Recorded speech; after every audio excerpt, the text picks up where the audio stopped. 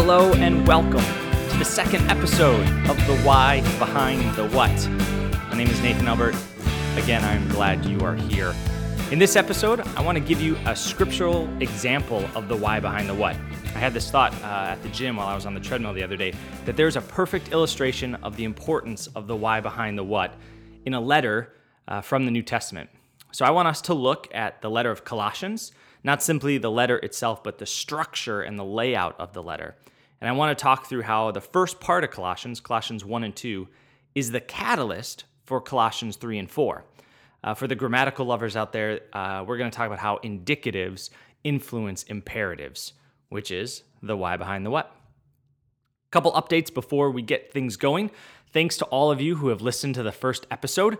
It was way more than 8. It's awesome. And do you know when you start a podcast that people at Apple out in California listen to your podcast before they approve it? How about that, huh? If you could, subscribe to the podcast. Click that little button that says subscribe. Simple. If you want to write a review or rate it, that would be awesome. Share it on social media. The more people that subscribe, the easier it is for people to find it, and the more that iTunes actually will promote the podcast. Also, an update on my book. Just earlier this week, my publisher sent me the proof of their book from Read the Spirit book, Embracing Love, My Journey to Hugging a Man in His Underwear. It looks so good. So we are literally only a couple weeks away from it being available for purchase. So stay tuned. You can find out more at nathanalbert.com or on social media and stuff. So today's topic, Colossians 1 and 2 versus Colossians 3 and 4, the indicatives and the imperatives. Now, when I was working as an actor and singer, part of my job was memorization, right? And I talked a little bit about this last episode, but my job was to take written word, black ink on a page, and I'd read it over and over and over again. And then as performers, we would bring this written word to life. We would emote it. And so at one point I thought, well, if I can memorize a script quite easily, how can I memorize scripture? Like, would that work well? At about the same time, I was challenged by a pastor who was challenging his entire church to memorize the entire book of Colossians. And so I took this challenge and I printed out the letter on a sheet of paper, laminated it, and went to work. One verse a day I would memorize. So I'd spend all day trying to just memorize one verse. Day 2, memorize verse 1 and verse 2, go so on and so on. And so a lot of repetition later, I had the entire book of Colossians memorized. Memorizing Colossians isn't the most impressive thing, though. So don't think it's a big deal, especially when in Judaism and Islam, the memorization of the entire scriptures is really valued, like the whole thing, not just a letter. So one of the most powerful things to me in memorizing Colossians, which I now see in so many other letters in the New Testament of the Bible, is its structure. So let me explain. Colossians is a short book. I mean, it's 4 chapters long, 96 verses, takes like 12 to 14 minutes to recite it from memory, depending on how much coffee I've had. You can read it in no time, in one sitting. Paul is writing to encourage the Christians in Colossae and to remind them of the gospel, the good news, reminding them who Jesus is and what Jesus had done. So here are a handful of things Paul says. He says things like he wants to remind the Colossians of the Word made flesh and the words of Christ. He tells them that Christ is the key to understanding reality. Boom, think on that one. That Christ is the key to understanding reality. He says that Christ is the image of the invisible God. So, if you want to know what God looks like, look to Jesus. Boom, think on that one too. That in Christ all things hold together. Think on that. So without Christ, everything falls apart. You can say it with me. Boom, think on that one. That Christ is a mystery that has been kept hidden for ages and generations.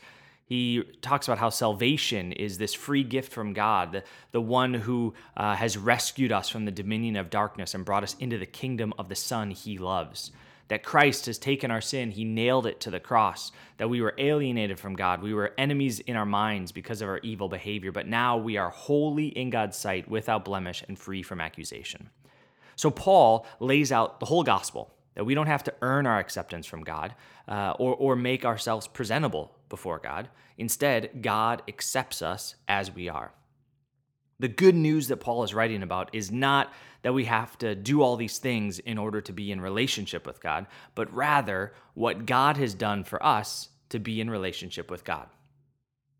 Paul then goes on to describe even more than that he goes on to describe how God is restoring all of creation, that he's making all things right, that he's going to make everything good again.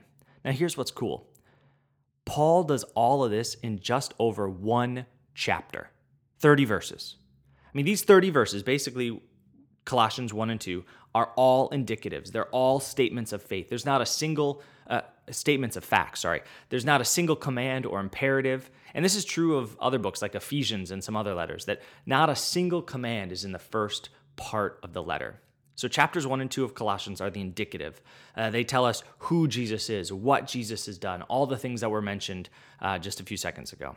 Yet chapters 3 and 4 then present kind of the imperatives or commands or how to live as a follower of Jesus. It's our response to who Jesus is and what Jesus has done. So chapter 1 and 2 of Colossians presents the good news, the gospel. Chapters 3 and 4 of Colossians are to be our response to the good news or the gospel. So we have to know chapters 1 and 2 of Colossians in order to live Colossians 3 and 4. We have to know the indicatives so we might live out the imperatives. Now, for the longest time, I didn't realize this. And I think there's an epidemic in Christian circles, in churches, that don't know this either. And what we do is we flip-flop it all the time. We try to do the what without knowing the why.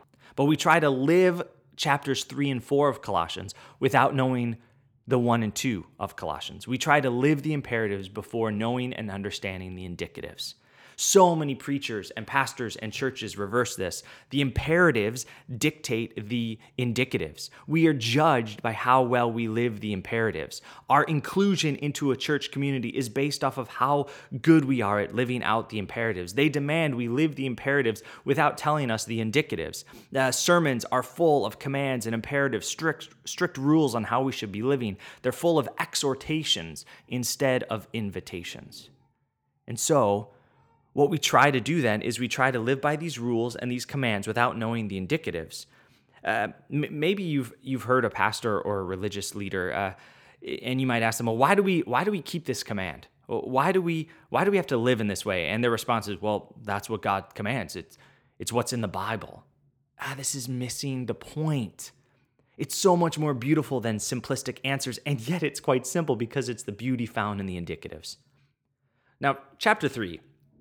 It's got some good stuff in there, good imperatives. It says things like clothe yourself with compassion, put to death immorality and impurity, set your minds on things above, don't lie, bear with one another, encourage one another, forgive one another, put on love, let the peace of Christ rule in your hearts.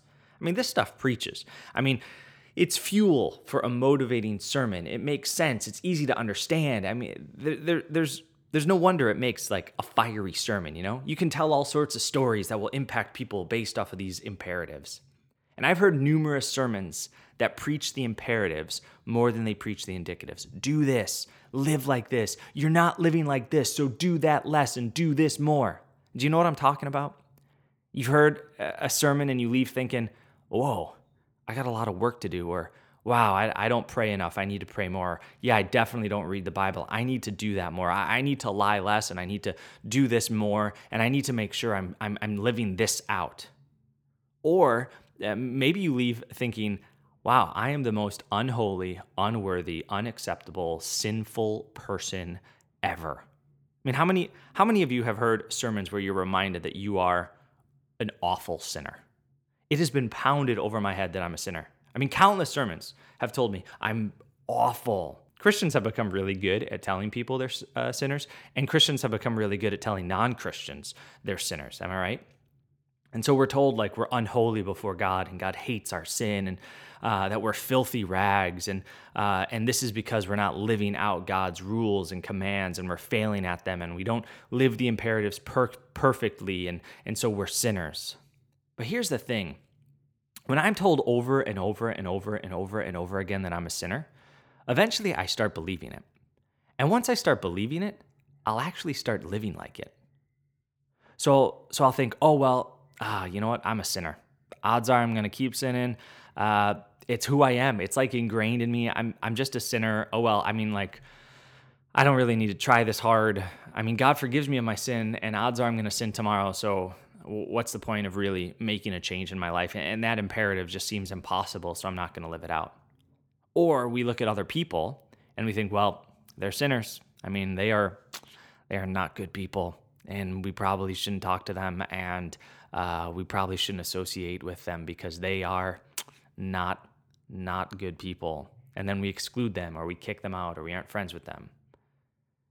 There are numerous uses of the word sinner, and it's plural in the New Testament, over 40 times. Yet check this out. None refer to people who have come to a saving faith in Jesus. Never is a person who believes in Jesus Christ called a sinner. A Christian is never labeled a sinner in the Bible. Let that sink in, because probably most of the sermons you've heard have told you something completely different. Colossians 1 tells us that we are holy in God's sight, without blemish and free from accusation. Because of who Jesus is, because of what Jesus has done, our identity has changed from sinner to saint, and that's the indicative. We are no longer saints. We are no longer sinners. We are saints. We are saints then who happen to sin once in a while. And this is why knowing the indicatives are so important. Because when I understand that I'm not a sinner, but instead I'm a saint who happens to sin once in a while, I actually start believing that, I will actually then want to live like a saint. I will choose to live more like a saint than a sinner. I'll wage war against the things in my life that have no place for sin. I'll make sure there's only room for Jesus. I'll passionately do my best to live out the imperatives because I know that I'm no longer a sinner but a saint.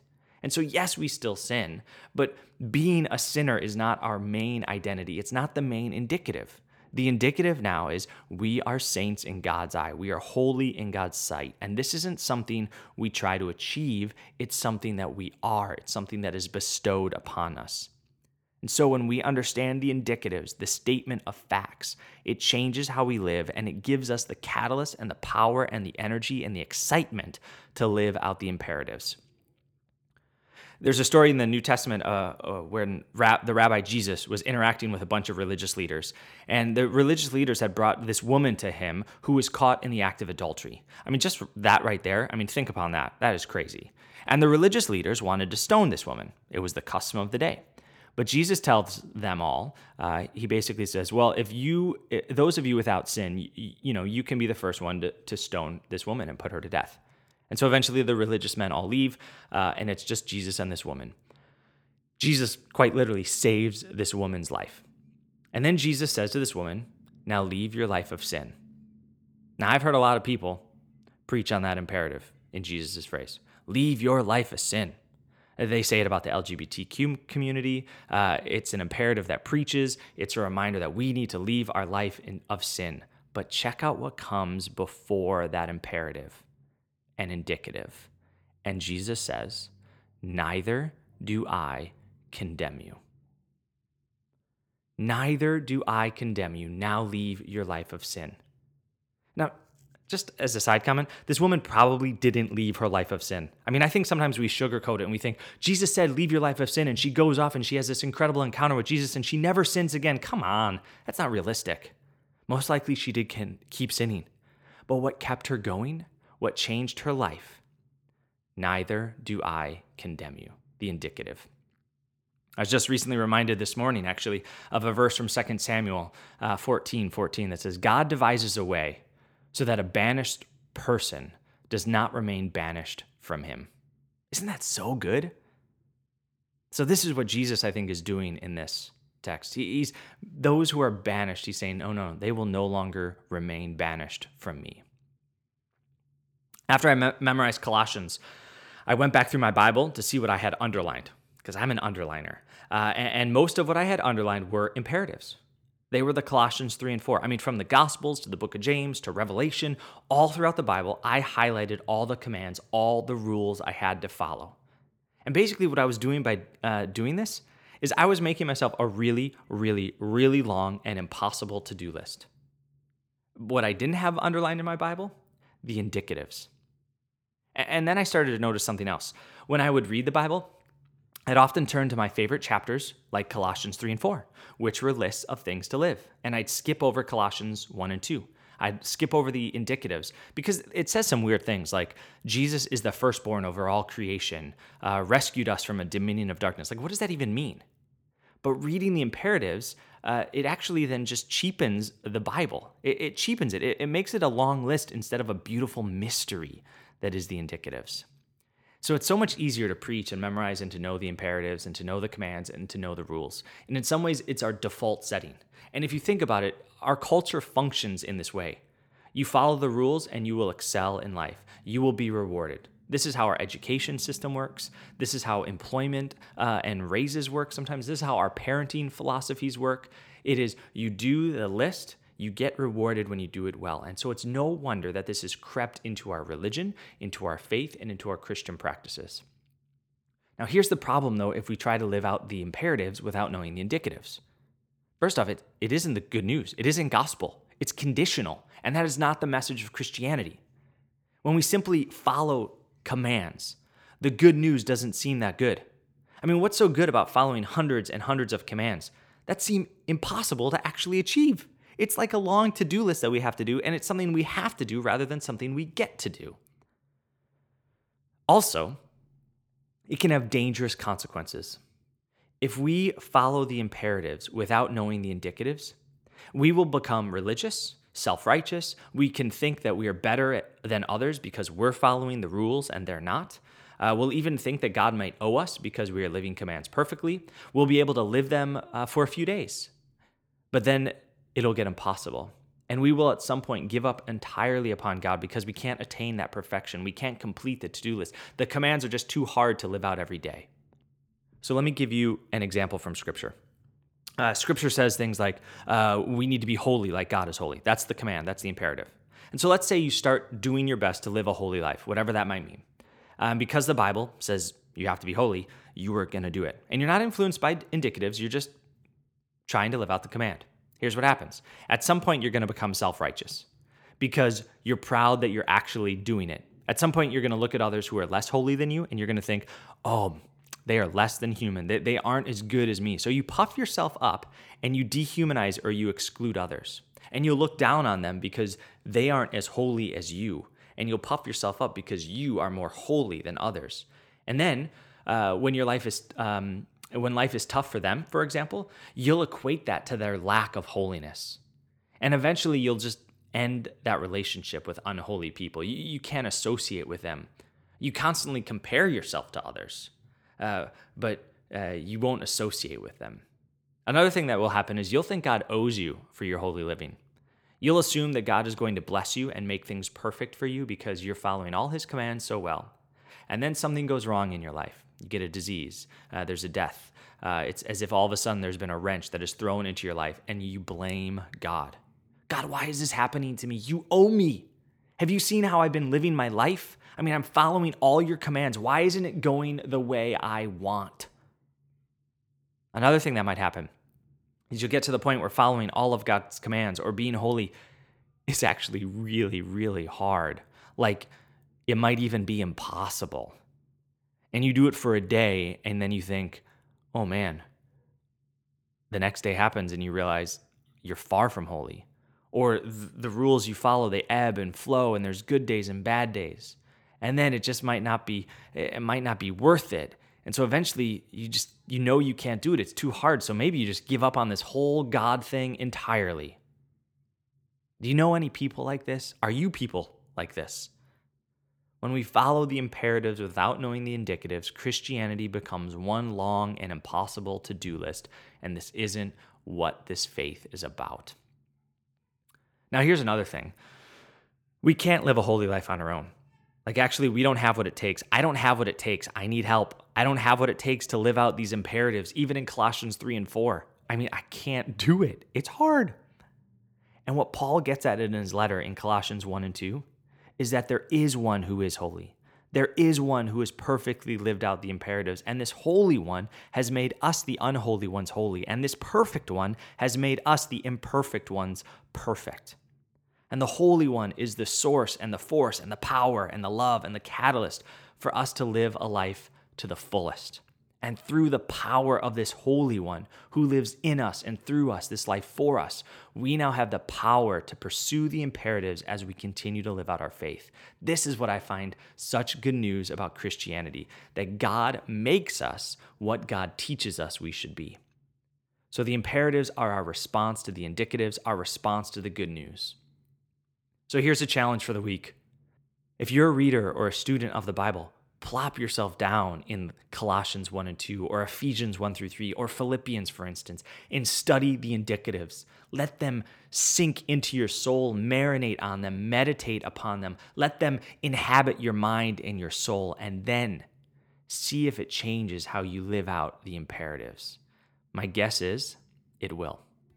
So, here's to the ancient letter of Colossians. Here's to the fact that we are no longer sinners, but saints who happen to sin once in a while.